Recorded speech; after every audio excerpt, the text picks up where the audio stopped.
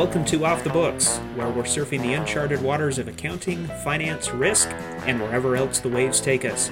This episode is brought to you by Workiva, the risk, reporting, and compliance platform that simplifies your complex work so you can focus on finally learning how to make sourdough bread. Check it out at workiva.com/podcast.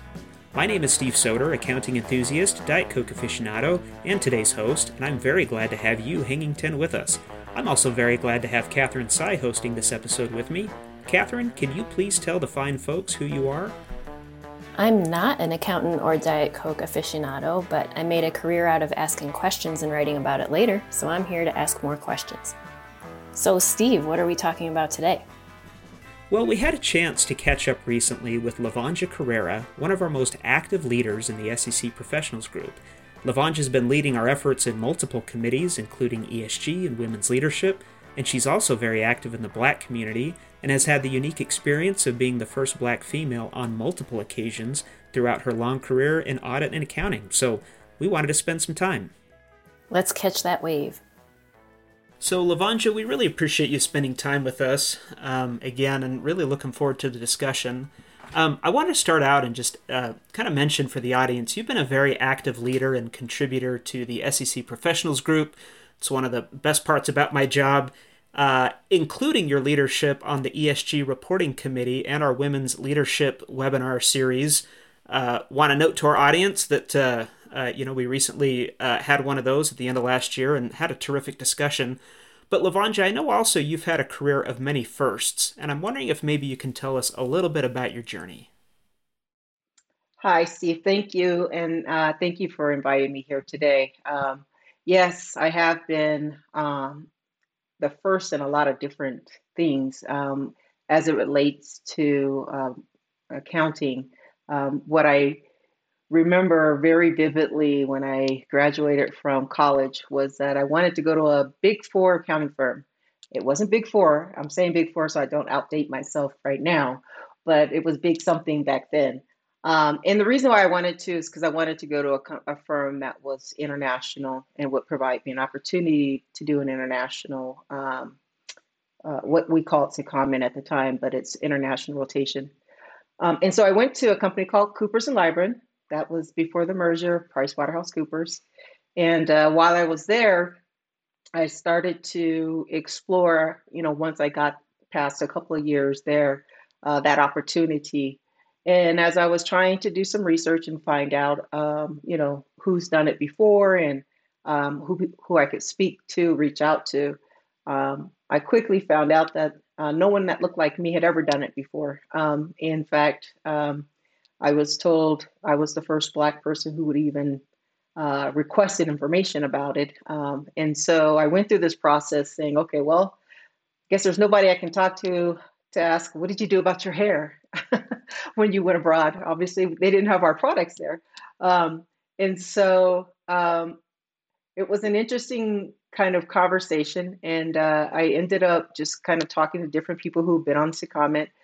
But then when it was time for me to go, I was like, well, I'm on my own on this one. I don't have anyone I can actually reach out to talk about the cultural, experience of going abroad as a Black person from the U.S. And the first stop for me was Bogota, Colombia.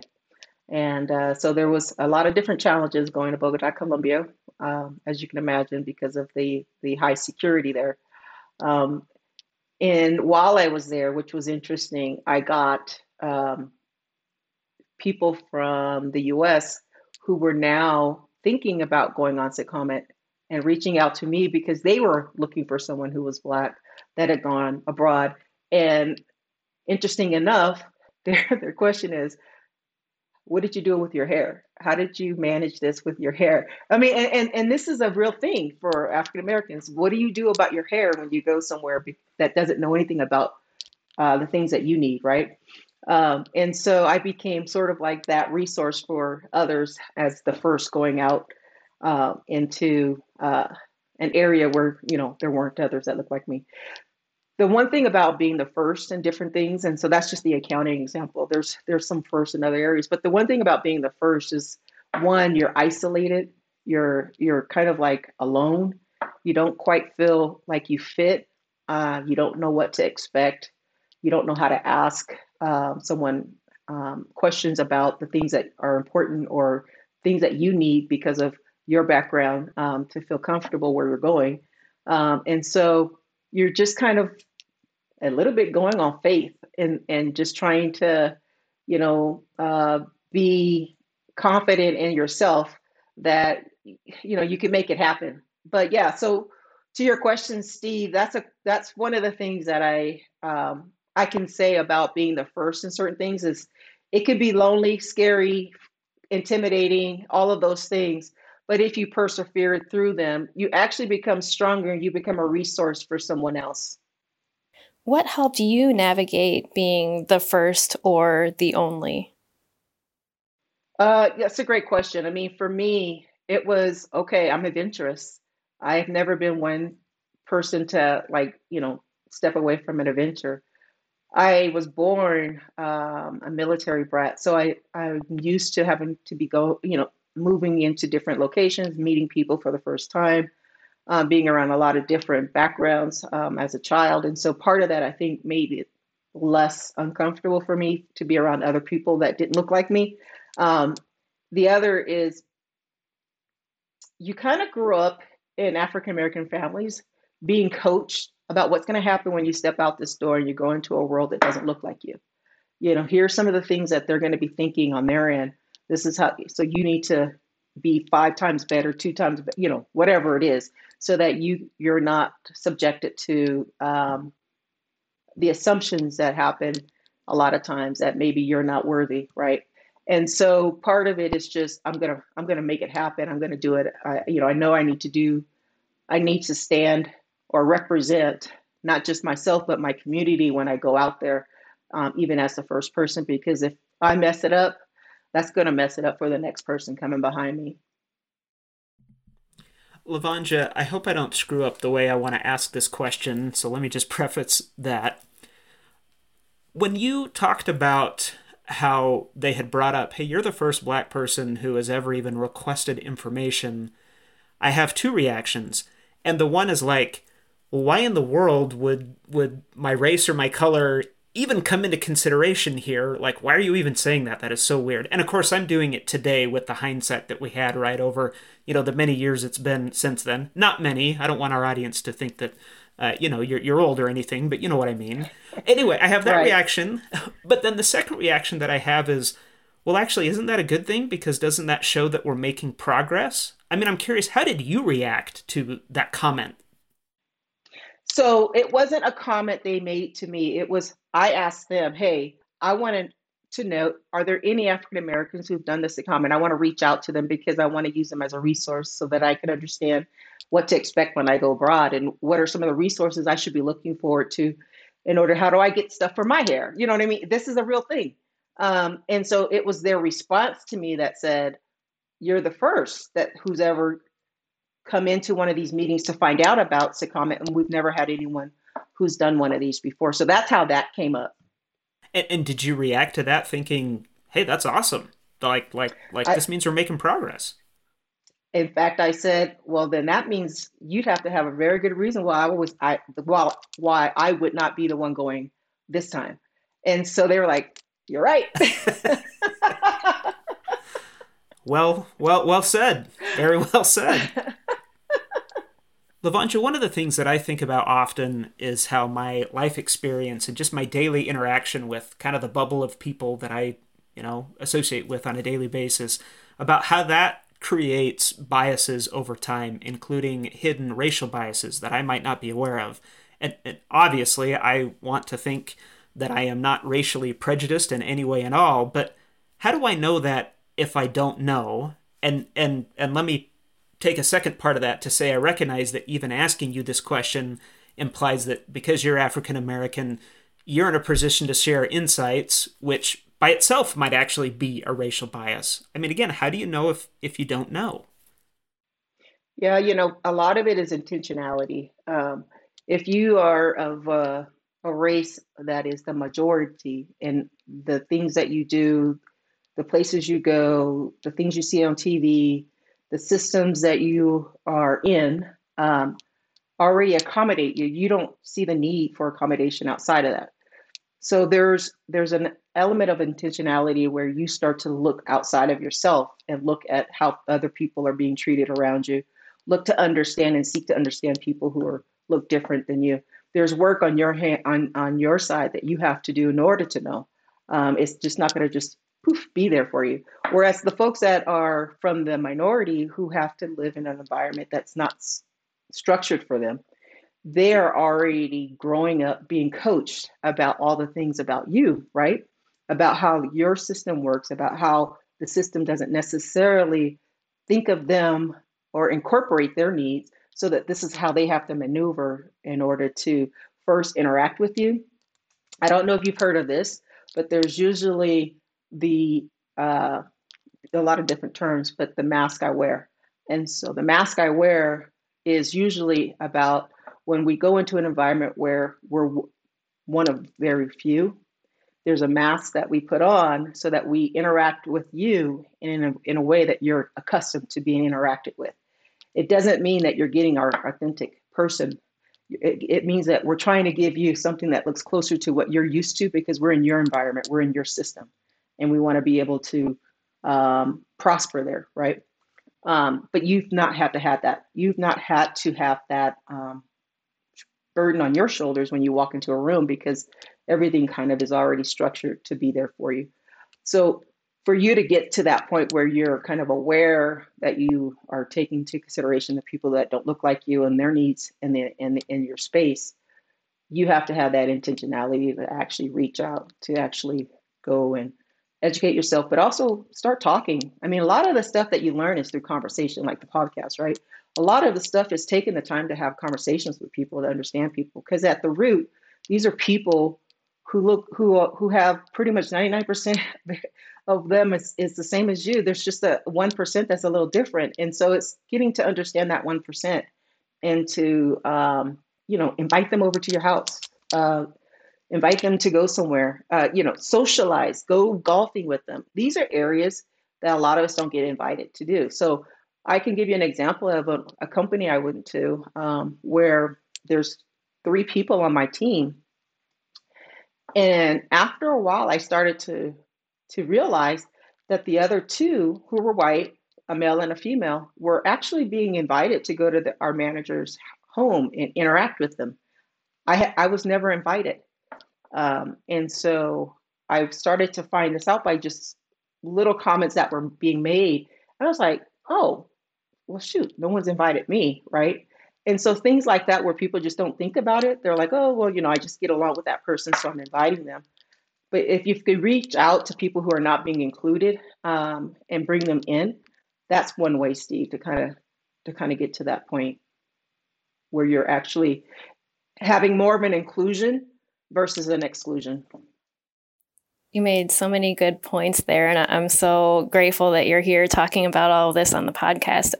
As an Asian woman, there's a few elements of your experience that I can identify with, but there's a whole portion of your experience also that is new to me, and that I'm realizing I need to open up and be aware about and ask questions about as well. And I also like how you talk about there's an individual responsibility there to ask those questions and not just put the burden on the other person to explain it to me or to show me what I need to know.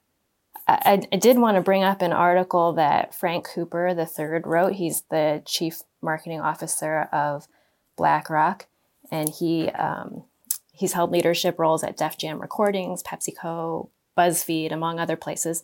But he's done research with Ranjay Gulati of Harvard Business School about what Black executives need and what they want, especially as some companies find themselves to be losing Black talent. And he interviewed more than a dozen Black executives during their research. He talked about some of the fears and challenges that Black executives have to deal with, and also some of their needs, like they want to feel safe, they want to feel supported. I know everybody has very different experiences, but I'm curious, Lavongia, about the places where you have worked. What made you want to stay, and maybe what are some things that you wish you might have seen at some of those places?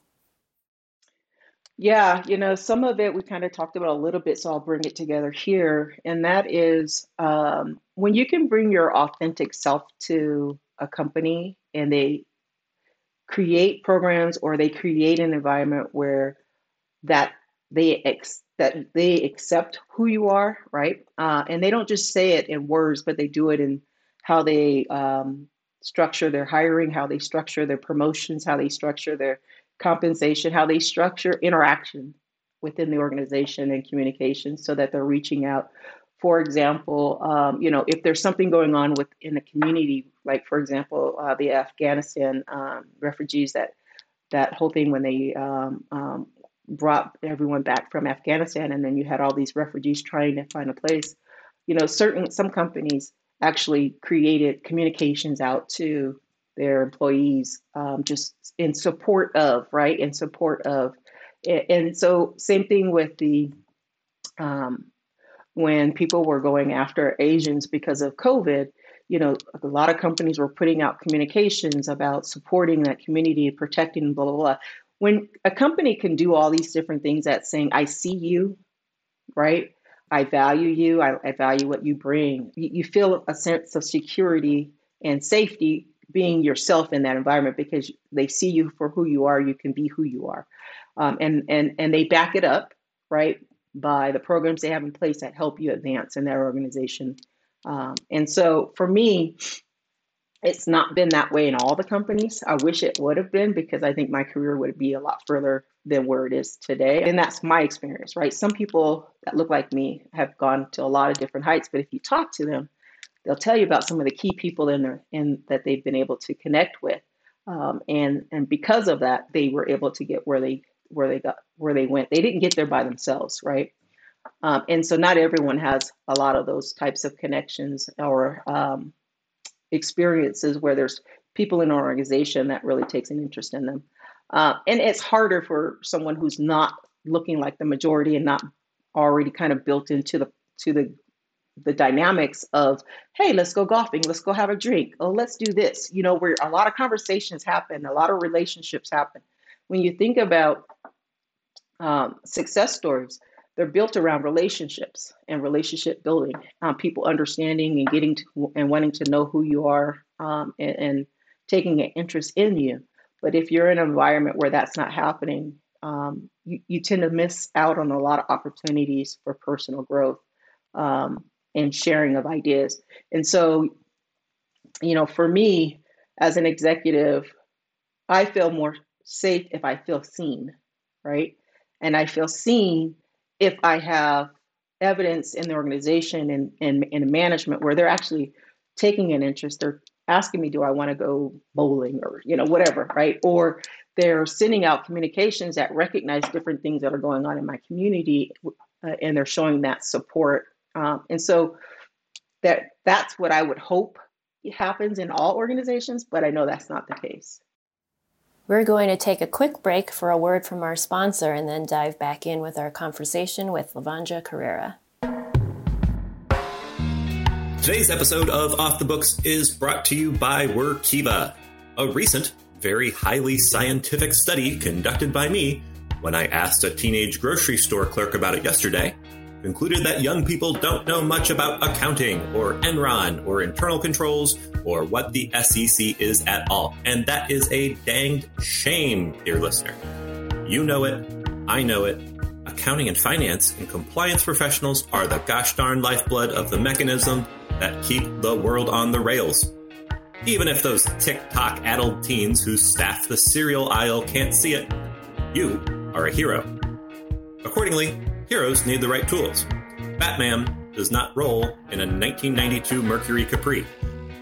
This brings us to Workiva, the accounting and compliance platform of the future, custom built for heroes like yourself. Put all of that vital risk and compliance and reporting documentation in one place and spend less time copy and pasting stuff between them. Work anywhere you need to be, whether that's home or your actual office or the grocery store. Automate the useless stuff and get back more time to do the cool things you actually went to college for. Yes, Workiva. It is both magically delicious and kid-tested, mother-approved. Learn more at workiva.com/podcast. That's WORKIVA.com/podcast.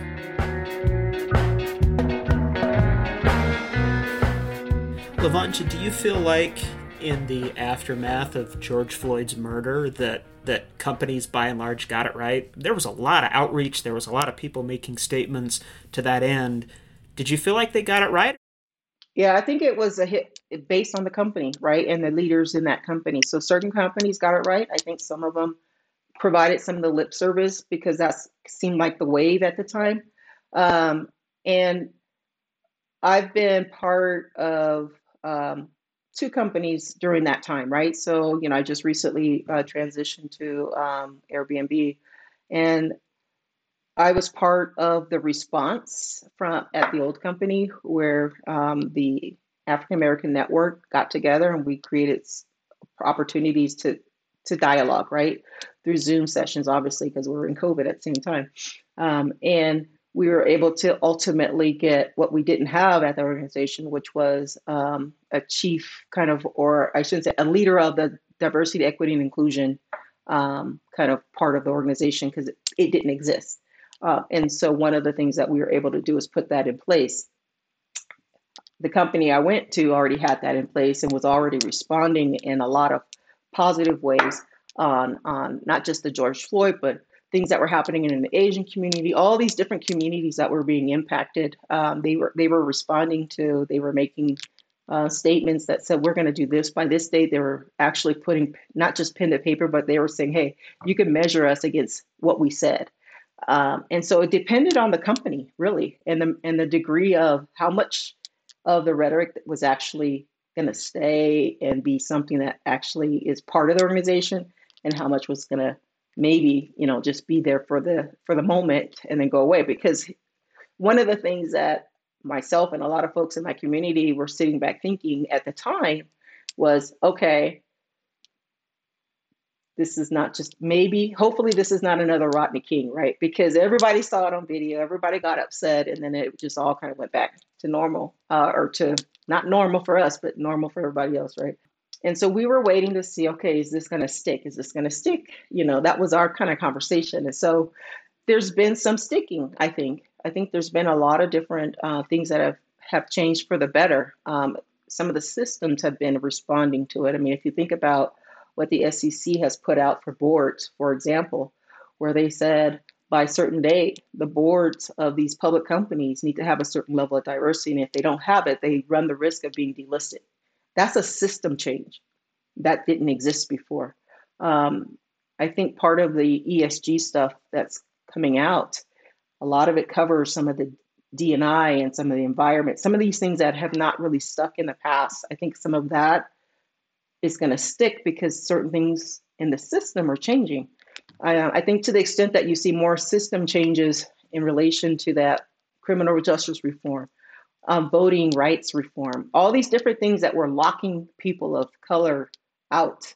So as long as you start to see those things change in a positive way, I think you're going to see the stickiness of this kind of move forward, and it spill over into other areas. Now, obviously, there's some things going on in the whole voter suppression area that's gonna kind of going in the opposite direction, but hopefully, those things kind of flip and come back around. Steve, I wanted to interject here because you asked an important question that stemmed from our first call with Lavonja. Right. So in our initial chat, Lavonja shared something that was really eye-opening for me. She talked about how a Black person's individual identity is intrinsically connected to the Black community, while for a white person, that's just not often the case. Again, I don't think many people would look at me and assume my actions are representative of every white person out there. So that's obviously really unfair, and I just wanted to ask Lavonja what it was like to be continuously seen as a representative and champion of her community. Yeah, and that's one of the things of being the first that's part of the stress, right? Is that, okay, if I mess this up, I'll be the only, right? There won't be nobody that they'll let in that looks like me afterwards, because they'll think that because I messed up, everybody that looks like me will mess up.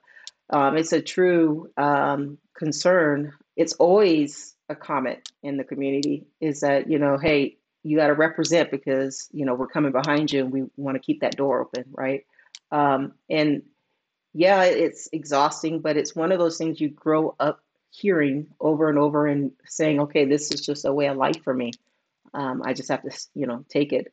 Like last year, with the George Floyd situation and all of the activities that happened after that the group of us at a company took on, we knew what we were doing was representing the whole community for that company that was looking at us trying to get help for because people were like, I want to talk to you. I want to, all these different things. And you talk about exhaustion. I would literally at the end of the day just sit and just look because I couldn't do anything else because I was just so exhausted from trying to think of all the different things we need to incorporate in these different avenues that we were trying to communicate and work with people in the organization. I mean, we had Zoom sessions, we had book reviews, getting emails from people throughout the day that they just want to talk, right? And so, yeah, it's a burden for sure. I wish it wasn't. I mean, I wish I could just be carefree like a whole lot of other folks, but it's a reality that I think is not in our heads. I think it is something that's real. How do you recharge after days like that? I am a spa junkie. I love the spa. I like that. And I love to be pampered. So, and I love red wine. So that's me. All right. I love it. Well, you mentioned bowling too. For the record, I want to go bowling with you sometime, Lavanja. Now you're talking. Bowling is fun. Bowling is fun. I'm not that good, but it doesn't matter. It's just the activity. We've talked a little bit about some of the systemic issues. We've also talked a little bit about what are some of the small steps we can take to try to make a more inclusive work environment. What about encouraging more students of color to major in accounting or finance so that ideally you have more people in the pipeline to one day become chief financial officers or even CEOs? Yeah, there's a lot of programs out there that are geared towards bringing information to students about accounting. So, for example, for the African Americans, there's the National Association of Black Accountants. So people in college can be a part of that as a student member. And so that's an actual great thing. The one thing I think is missing, and maybe it's, maybe it's there at a certain level, but I think there needs to be more corporations coming into the schools, and either being teaching on different subjects or creating programs or providing internships at a more aggressive level in communities that are predominantly minority. I think there needs to be more of that because that's ultimately who's hiring, right? And it provides an avenue for students to start to create those relationships. Because like I said, a lot of opportunities happen through relationships. And so creating those relationships early on, I'm talking, high school. I don't think you need to wait to college. I think you need to get in there while they're in high school and they're already kind of thinking about what do I want to do and finding a way to connect at that level. It's an interesting kind of conundrum, and I think you bring up a lot of really good points, is that especially with careers like accounting that actually take that specialized education and training and certification, for example, if you're going to sit for the CPA exam. And so it really becomes, almost this kind of funnel-like process, like to your point, hey, how do we get them into the funnel as early as possible so that by the time it kind of gets to the end, you have a representative, I guess, population, right, of diverse candidates to bring them into those roles, because without that process, frankly, they couldn't be in these jobs otherwise. It's a very intensive kind of thought process. Say, hey, how do you solve it? Because now you're right. We're talking about not just colleges, but we're talking about high schools, but we're also talking about companies who are going to be willing, right, to make those hiring decisions when they get out of that process. It's going to take, I think, a lot of parties to get involved and to make an impact. Yeah, because if you think about it, it's that, students whose parents are already in this field, they're getting exposure all their life, right? And they're more likely to follow in the steps of parents, right? But the folks who are coming from minority backgrounds that may not be in those areas, there's less of them that are raising kids who are able to see what they're doing and be able to go in their parents. So they need somebody early on in their career because they're starting to make up their mind based on what they see around those ages. And so in high school, you get to start going into these different like career type courses. So who's going into accounting if they don't know anybody that's in accounting, right? How did you get into the field, Lavanja? I'm not. So I really didn't get into the field in high school. I actually left high school thinking I was going to be a lawyer. And when I got into college and I started, doing my thing, a couple of years down the road, I was like, okay, let me go back and do some research on, what careers are people getting good jobs right out of 4-year college, because I was financing my own college education, using loans or whatever and working. And I was like, man, I can't continue this. And looking at the cost of law school, and I'm like, I wasn't, like a straight A student. I wasn't a straight C student. I was like right there in the middle. I'm like, okay, I'm not gonna get a whole lot of scholarship money either. So I said, I need money. So I went and I looked, and I was like, accounting, let me try that out. So I tried accounting, and I was like, oh, I can do this. And so I just kept doing it. And then I got involved in the organizations at school. They had like a school club for accountants, and I got involved in that. And I was like, oh, I really like this. And so I started to take on leadership roles in the club. And then I networked at a social event with a lot of different firms, one of them being Coopers and Lybrand, and made a connection, a really funny connection with one of the people there. They had to do with an earring. And it was something that stuck. And so when he went back to his office and sent me a letter, and we communicated, and he's like, you know what? Would you be interested in coming to Coopers and Lybrand? And the earring came up in that communication again. And I'm like, yeah, I think I would. And so that was how I kind of made my way over to Coopers and Lybrand. It was really that relationship building I made at a networking event, at a club event from college for accounting. Yeah. So that was my story. Well, Lavanja, as we get ready to wrap up this episode, I do want to ask, and but our audience does it. I've asked you to do lots of stuff. I'm always asking for your opinion, always asking for you to jump in, and you're always so kind and so generous and so willing. But as we get ready to wrap up, I am wondering, why did you agree to be on this episode? We're talking about some important issues. There's a little bit of vulnerability, I think, that goes along with talking about this. What made you decide to come and share a little bit about your story? So earlier you asked me a question about, from your perspective, how do you kind of break out of that silo where you're at? Well, part of that is the communications, the relationships, the talking part, and just being open and having conversations and putting yourself out there, right? So for me, this is part of that work. You're not going to know what's in my head unless we talk about it. And if it benefits people outside this group because they're hearing something like, oh, I didn't know that. And that may spur them to kind of do a little bit more digging or reach out to people they have never reached out to. I think that's part of how do we get better? That's a terrific answer. And on behalf of me and Catherine, I'm sure, as well as our listeners, I'm sure, thank you for being willing to share. Thank you guys for having me. I appreciate it. I had a lot of fun. Well, you're not off the hook yet. We still got the closing question. Okay. Oh, that's right. Steve, do you want to ask it?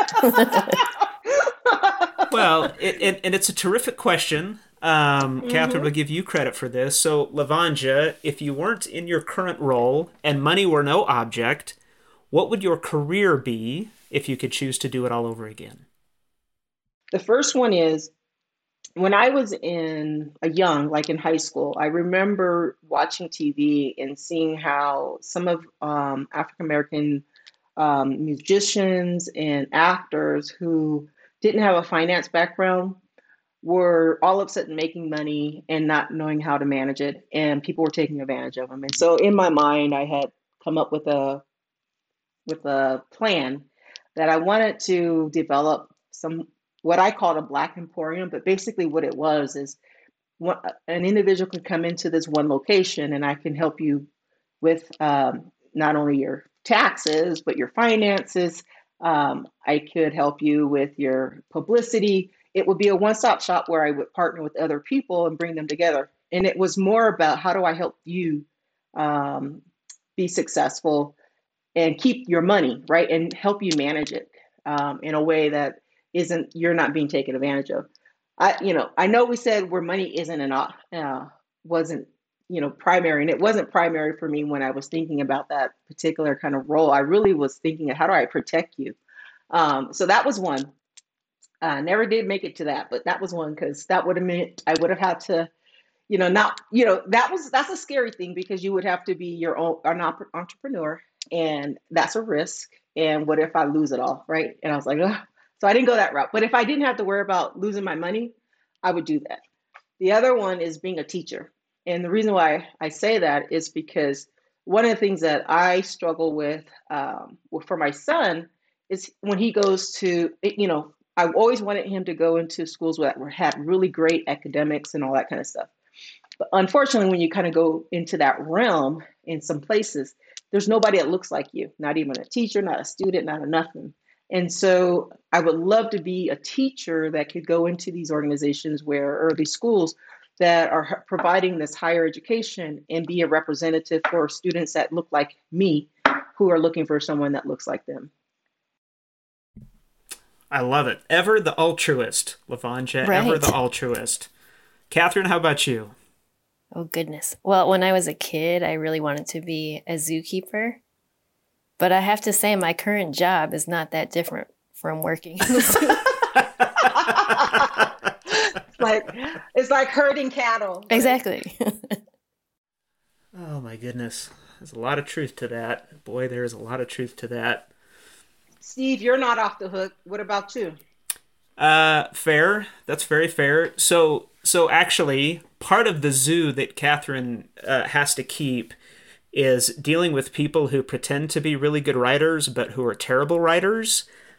We do a lot of writing behind the scenes, and if I could choose, I actually would love to be maybe not a journalist, maybe more of an author. I do enjoy writing. I'd like to think that I have some skill, but that's something I think I could enjoy doing quite a bit. And if it wasn't that, I will actually borrow your second, which would be I have always wanted to be an adjunct accounting teacher at a community college, a junior college, freshmen and sophomores, that kind of thing. The class that I took, just like you, it clicked. I was like, hey, I can do this. Like, this is pretty cool. And actually that kind of helped me start a career with it. So yeah, those would be my two, author or accounting teacher.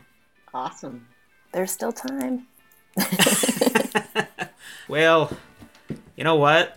It's not all about the money, but I got to be honest with you. Things would look a little bit different in the Soder house if I was an adjunct accounting teacher. I can tell you that right now. There's always that post-retirement, job, And with that, it's time to retire this episode. Another very big thanks to Lavonja Carrera for joining us, for always being willing to help or share her thoughts when I ask, and for sharing a lot of candor in our discussion today. Lavonja, thank you. And big thanks to you, dear listener, for surfing along with us. I'm Catherine Sy, that was Steve Soder, and this has been Off the Books. Please subscribe, rate, and review the show wherever you listen. Tell your buddies if you like the episode, and feel free to drop us a line at offthebooks@workiva.com. Surf's up, and we'll see you on the next wave.